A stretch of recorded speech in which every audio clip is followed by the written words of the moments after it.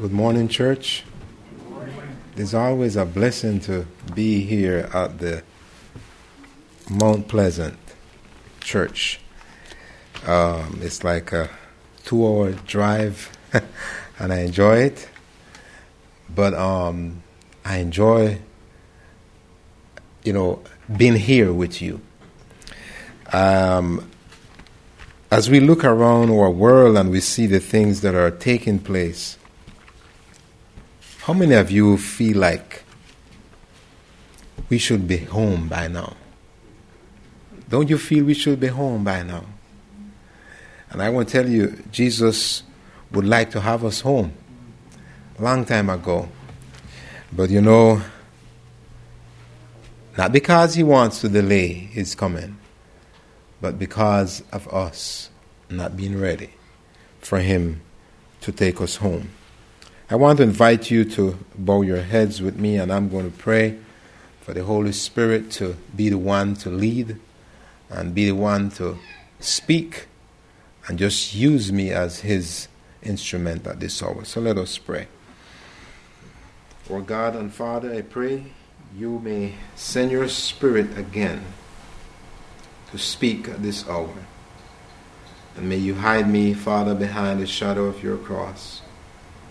And may everything that is said or done be according to your will, Father, and for strengthening of the faith and bringing souls to the foot of the cross. We pray in Jesus' name. Amen. Well, I want to let you know, I had the privilege of meeting 3 of my uncles from my mom's side. I never met my uncle from my father's side. He died very early, I think before I was born. My mom had 4 brothers. One died, I think, before I was born as well, the oldest. But these 3 uncles of mine were very special, very loving. But they had a big problem, all 3 of them. And the problem is that they were alcoholics. And they struggled with this vice, and maybe even more than alcohol. They struggled all their lives from the time I know them. I want to let you know that there was one of them, he was the youngest. He would not visit us. He would only come to visit when he was drunk. Always come to visit, and whenever he saw us, he would embrace and he would hug, and then he was so hairy and he would be rubbing his face all over us, and we would try to get away from him. And the smell of the alcohol, I still smell it until this day. So when I smell the alcohol, I remember my uncle. And the oldest of these 3, I think he was the second one that passed. And I think he lived the longest. Yes, he was like 78 when he passed. I told him, imagine if you had lived a healthy life, how long you would live. He told me one day, he said, I have been trying to get rid of this addiction, and it's just so hard for me. Alcohol is something that I love. And I know it's killing me. It's destroying my body. But, I don't have the willpower. Well, he passed away, and all 3 of them died with, what we call that, when the cancer in the lung? What we call? Lung cancer? Yes, lung cancer. All 3 of them died with that terrible disease, sickness. And I always, when I look on our people, maybe on the street, even some young people that I know very well, some of them I even grew up with, and I see them going down this path with drinking and smoking and using different types of drugs. It pains my heart because it brings back all these memories of my uncles who, I would say, destroy their lives. But I want to let you all know something, that there are a group of people in the Bible who were enticed and tempted by alcohol. And they decided, we are not going to taste it, we are not going to drink it. And these were the Rechabites, faithful family. They belonged to the Kenites, who accompanied the Israelites into the Holy Land, and they dwelt among them. And they were separate, from the Israelites. They refused to participate in agricultural pursuits and drinking wine and engage in any other practices that, would, have them coming into contact with the Canaanites. They believed that the semi-nomad or nomadic way of life was a religious obligation, and they loved to do this, and they were committed, young people and adults, to abstain from anything that had to do with alcohol. And I want to tell you, they are an example in the Bible. If you have your Bible, let's read a bit about this family that I find very remarkable for us and a great testimony for every single one of us today. And I say to the young people who are here this morning, never, ever accept an invitation to drink any type of alcohol. It's deadly. Once you are hooked onto it, it's going to keep you there if you don't seek help from God. And in the book of Jeremiah, chapter 35, so I want you all to pay attention to this. Jeremiah 35, and I'm going to begin with verse 1. And I want us to understand, we are just going to have a Bible study this morning, to understand how the Lord, from the very beginning, He placed before us what is His plan for us and what He expects from us.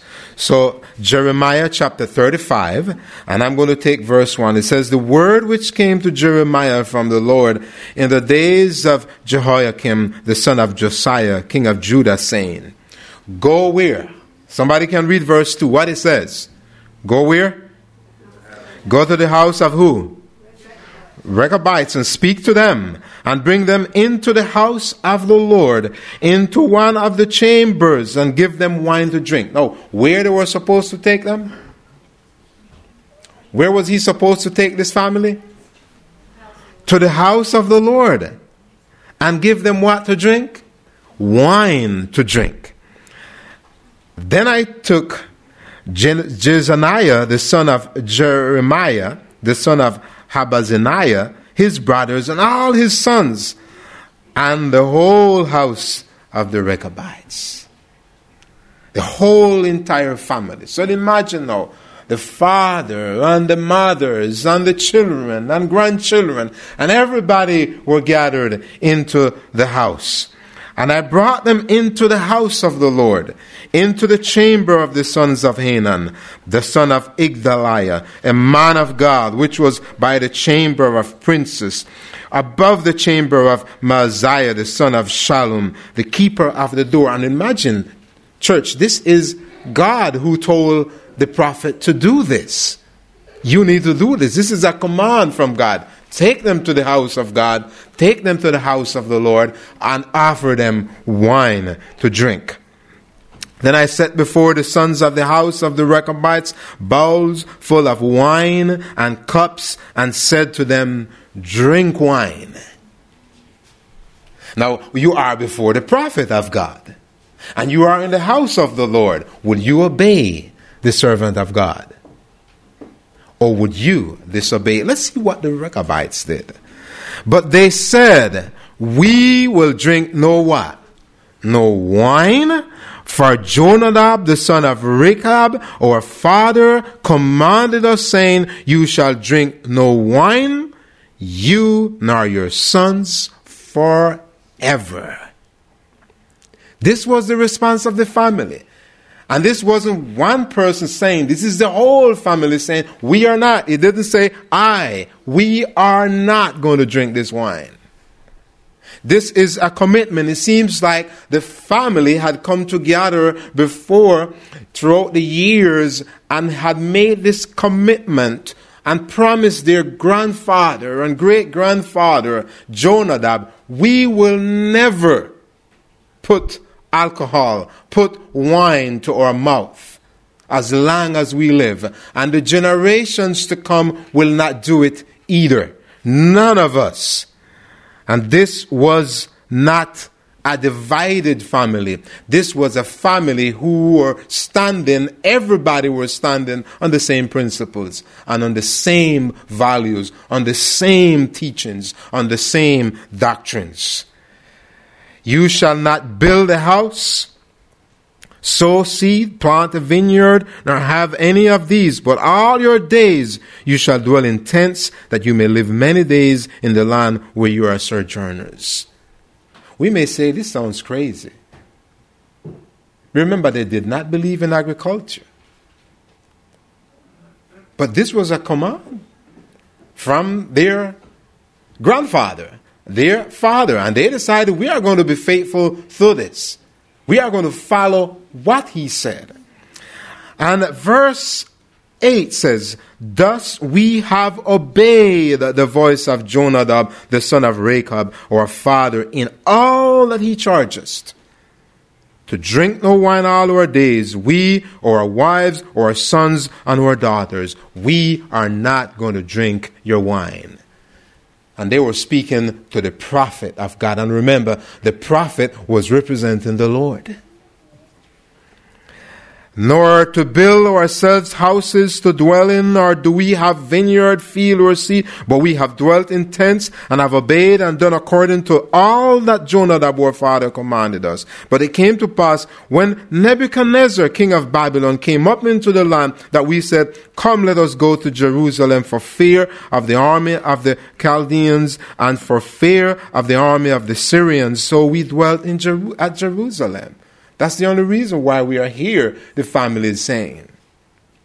Then came the word of the Lord to Jeremiah, saying, thus says the Lord of hosts, the God of Israel, go and tell the men of Judah and the inhabitants of Jerusalem, will you not receive instruction to obey my word, says the Lord?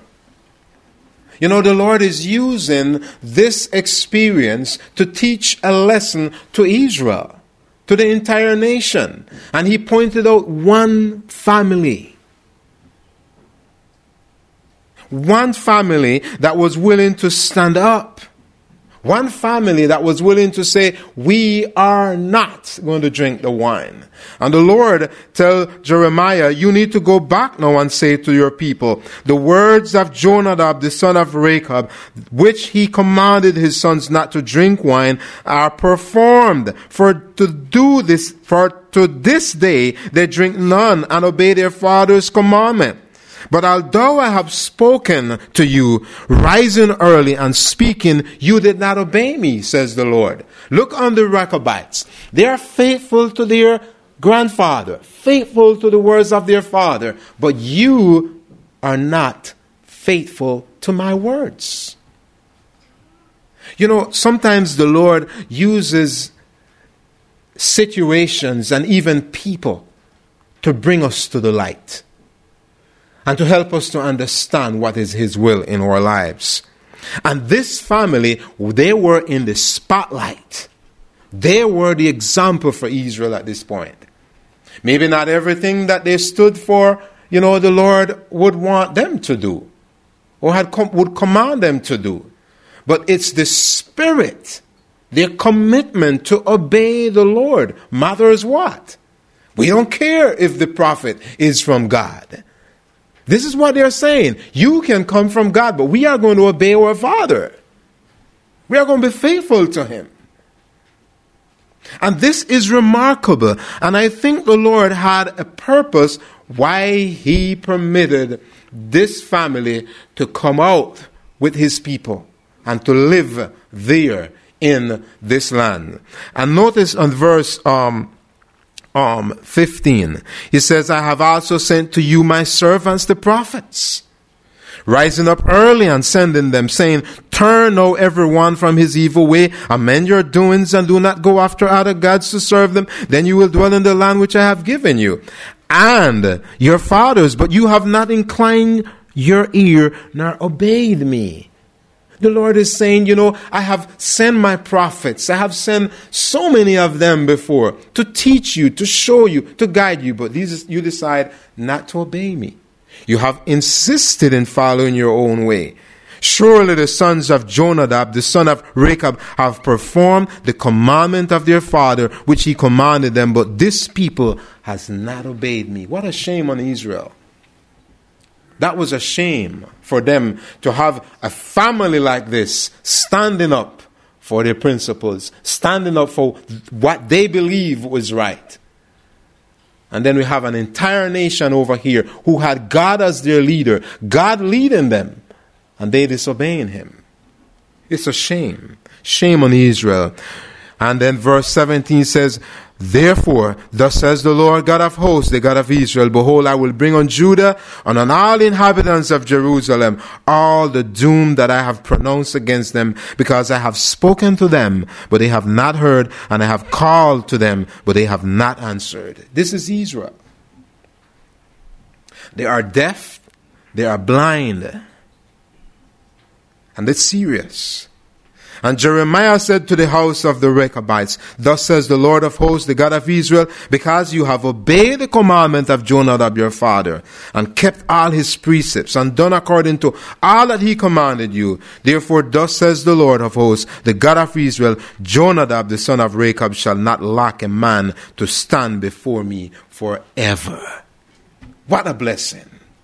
This family was going to be blessed by the Lord because of their commitment to stand up for what is right. And I want to tell you all, the point here is the wine. The Rechabites decide, we're not drinking your wine. And I want to tell you that this wine was a test for this family. Wine became a test for them, and they passed the test. Wine is also the test for God's people living in the end time. Wine. And God is calling his people today to be very careful that we take part or drink of the wine that Babylon is offering unto us. Just as you see, which, God did it intentionally to just test this family. But God is watching down, and he's saying today as well, where the enemy, Babylon, brings wine, and they bring it right into the house of God. And they say, taste. Babylon is offering the wine today. Taste and drink. But let's leave what the Word of God says to God's end time people today, who are tempted to drink Babylon's wine. Revelation chapter 14. And I'm going to a Bible text that we all know very, very well. Revelation 14 chapter. What is Revelation 14 all about? Come on, Seventh-day Adventists. What we find there? The three angels' messages. We should know that, right? We know that. We are Seventh-day Adventists. We know what the three angels' messages are all about. But let us take Revelation chapter 14, and I'm going to take verse 8. Let us read verse 8. And another angel followed, and what it was saying, what happened to Babylon? Babylon is what? Babylon is fallen, the great city. Why is Babylon fallen? What does the word of God says? Because she has what? Made all nations to do what? Drink of the wine of the wrath of her fornication. All nations, and I want to let you all know something. These nations represents every part of the world, the whole entire world. And it not only represents the government, but it represents the churches as well. God's people in everywhere, and the people in this world. Many are sitting and drinking the wine of Babylon, feeding on this wine, when the Lord had forbidden us to drink of this wine. But I want to tell you all something. We need some more Rechabites here today. What do you say? Amen. We need women and men who are willing to stand up. Boys and girls who are willing to say, I don't care. I'm not drinking your wine. I'm not taking your wine. Revelation 17, we find a very familiar statement made. 17, and I'm reading verses 1 through 5. 17, 1 through 5. It says, Then one of the seven angels, you found it, Revelation 17, 1 through 5.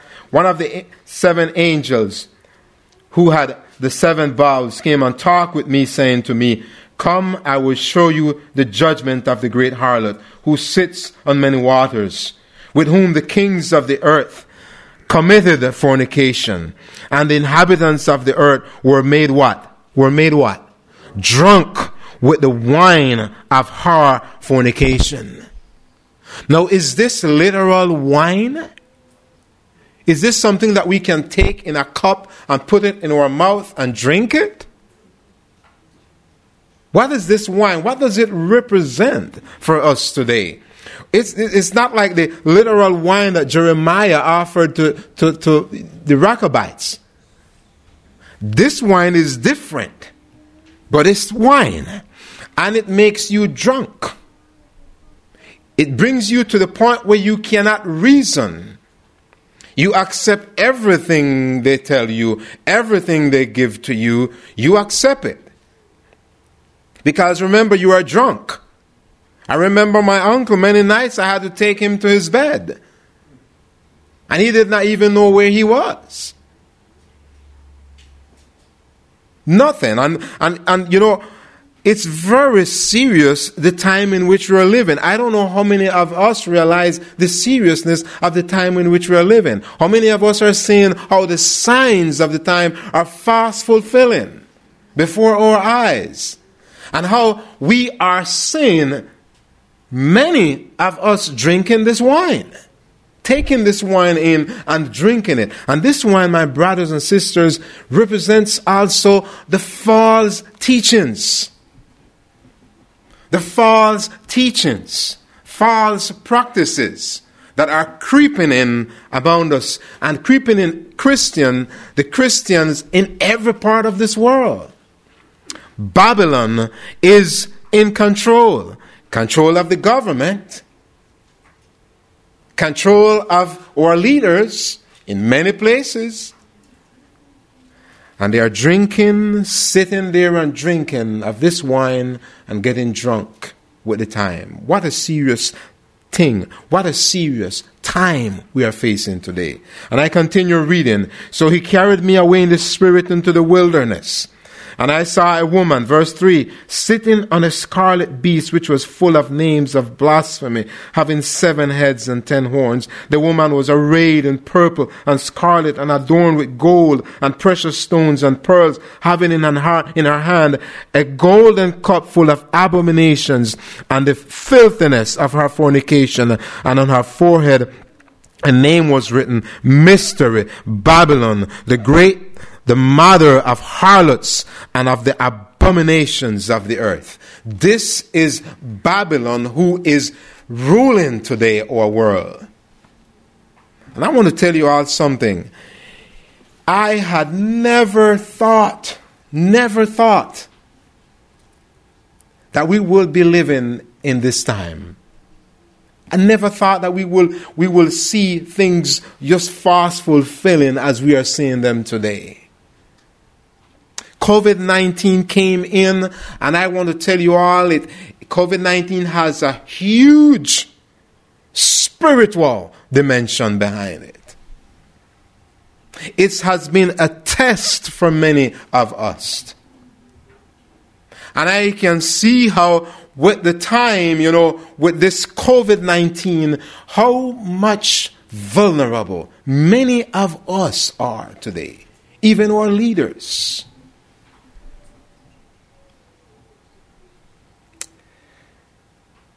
Why is this message of all the nations drinking this wine, so important for us to understand today.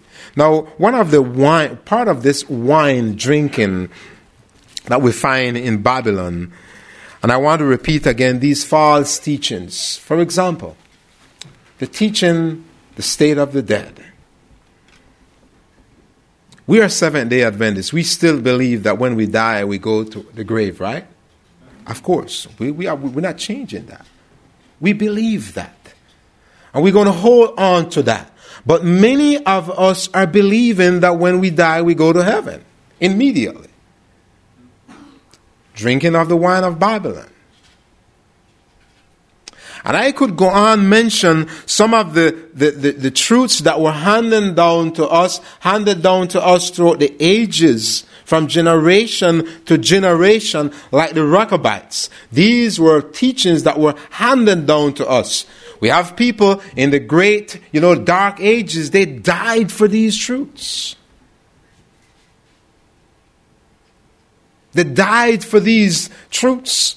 They love these truths because they were on the Word of God. And so we call them the Protestants. And we are considered today as God's Protestant people, or not. Are we still a Protestant church? I'm asking the question. What do you think? Yes, we are. So, there is still a protest going on. Because we are standing for thus says the Lord. And I want to read the last text for you, and it's found in the book of Revelation, chapter 2. This is going to be our last passage, and it was, our scripture reading for today. Revelation, chapter 2, verses 1 onward. Don't forget, there's a lot of drinking of this wine from Babylon going on outside and inside. I just mentioned the state of the dead. Just one.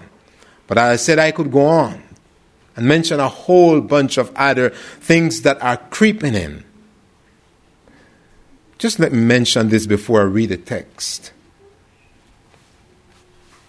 There was a discussion, and I couldn't believe we will have this discussion among ourselves.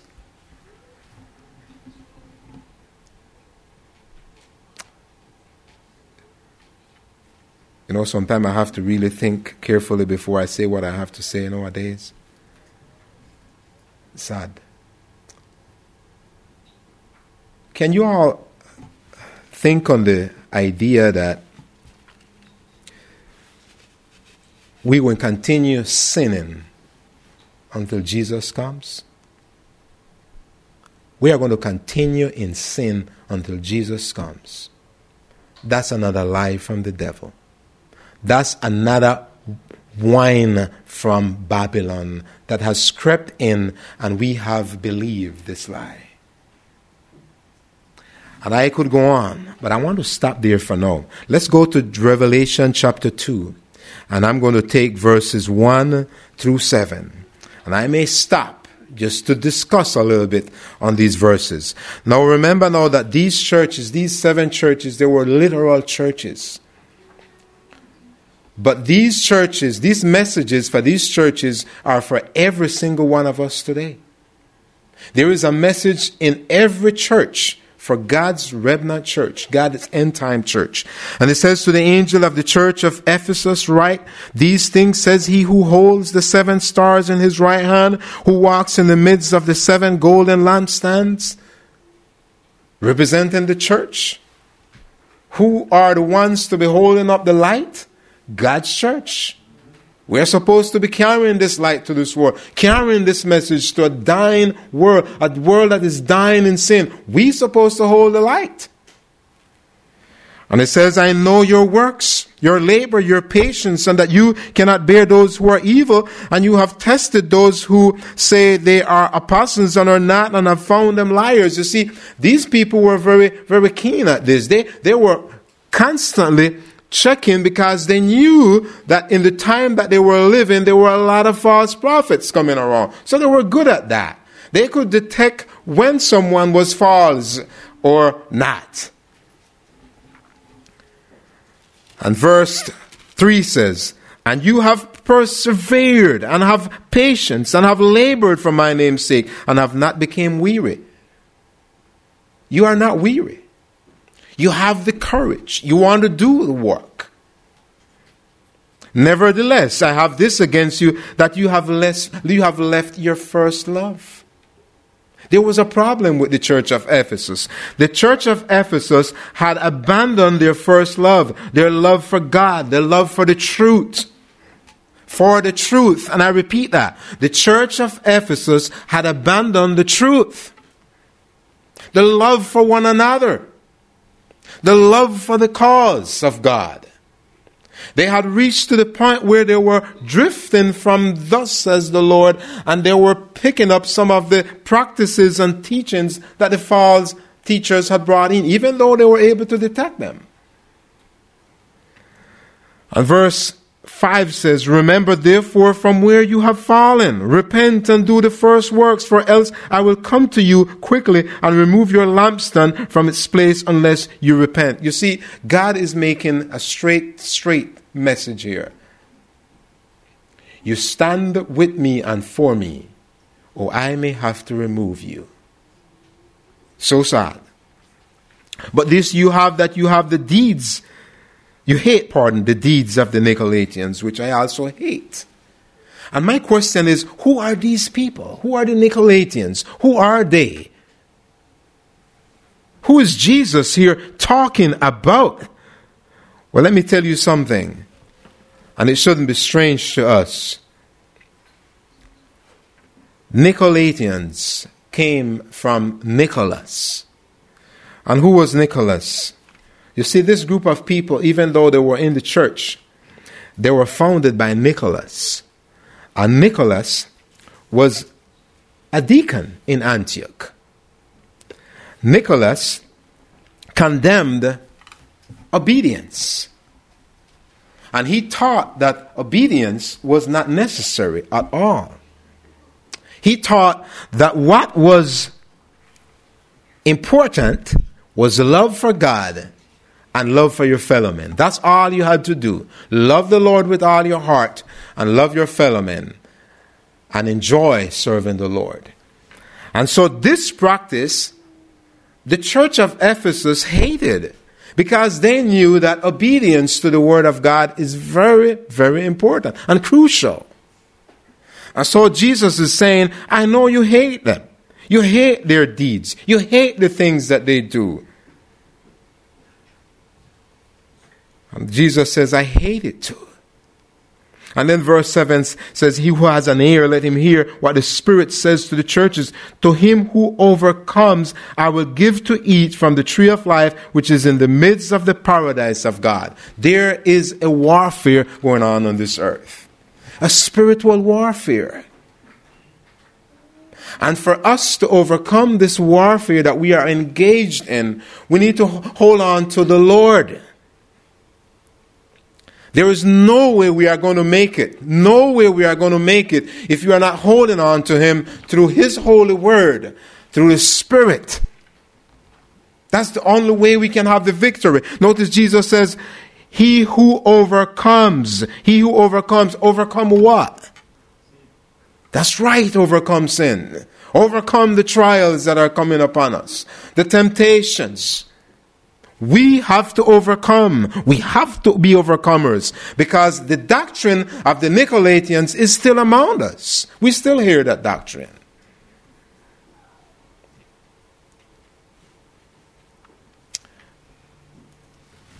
And the reason why I bring this message, because I could stand here and I could talk to you about so many beautiful, wonderful messages, good messages, but not necessarily messages from the Word of God. And we could spend 2 hours just talking about it.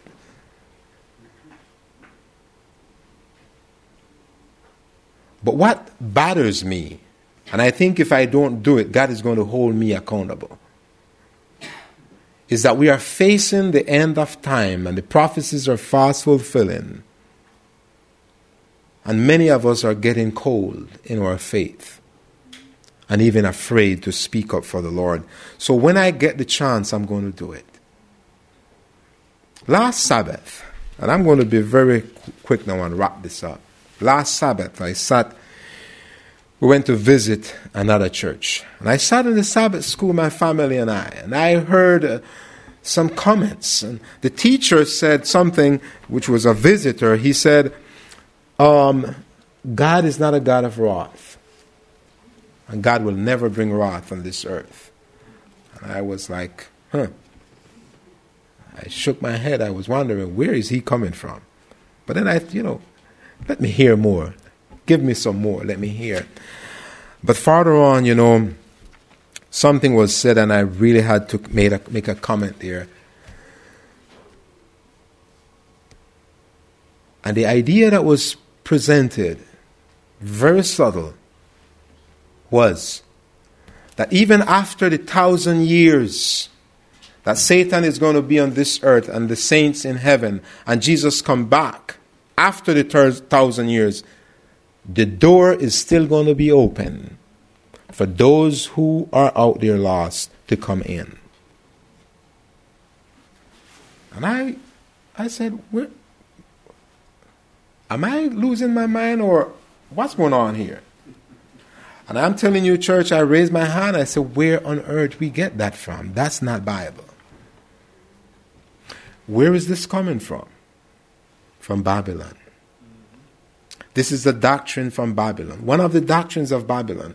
And what that does, that makes the world think that we can go on and on and on and on, and we're going to still roll into heaven's gates. And this is not Bible, church. This truth that we just read from the Word of God is the love story of Jesus Christ. What better love story we want to hear than this? That we have a Savior who died for you and for me, and that He is in heaven interceding right now for us, and that He wants to save us, and that He has opened the doors, the gates, for us to enter into the most holy place right now and tell Him, Jesus, I come to you with all my sins. I come with all my transgressions, Lord, and I want you to take me and forgive me of my sins and have mercy upon me, because you're a loving God. I don't want to knock at the door when probation is closed. I don't want to be knocking at the door when it's too late. I want to come in now to Jesus. And I want to extend this invitation to you. Probation will be closed. Of course. And the wrath of God is going to fall on this earth. And it's going to devour this entire earth. And it's going to devour the angel of Satan and Satan himself and those who have chosen him to be their God. But I want to tell you that the door is still open. The door is still open. And I want to encourage you to take the straight message from the Lord. Take it as it is. And let us accept the love of Jesus Christ today when we still have a chance to do so. Young people, stand up for Jesus. Be like the Rechabites. Take this truth. Love this truth. Live for this truth. Live by this truth. Because what is coming down the street here is not good. And we need to be ready to stand like the brave with our face to the foe. May the Lord bless us. May He keep every single one of us. And as we study the Word, may we stand on the Word and live and never drink of the wine of Babylon. Let us pray. Father in heaven, thank you for your Word. Thank you for the promises that you left us. Thank you for the blessed hope we have to know that pretty soon you will burst the clouds of heaven and you will come and redeem your children. Help us, Father, not to drink the wine of Babylon. Help us, Father, to take the word of God as it is and to be separate. You tell us we need to come out of her, come out of Babylon, come out of the false teachings, and walk the narrow path, for King Jesus is soon to come. Soon we know that you are going to leave that most holy place. And we want to be ready, Lord, to receive you. We want to be ready to go home with you. But help us, Father, to obey your voice, not to follow the teachings of the Nicolaitans, disobeying and transgressing the law, but to be faithful unto thee, through the studying of your word and through the leading of your Holy Spirit. We pray that you may bless this church, and may this church continue to grow, Father, not only by numbers, but also in spirit, and that we may get ourselves ready to meet our God as we see the signs fast fulfilling. I pray in King Jesus' precious name. Amen and amen. God bless you.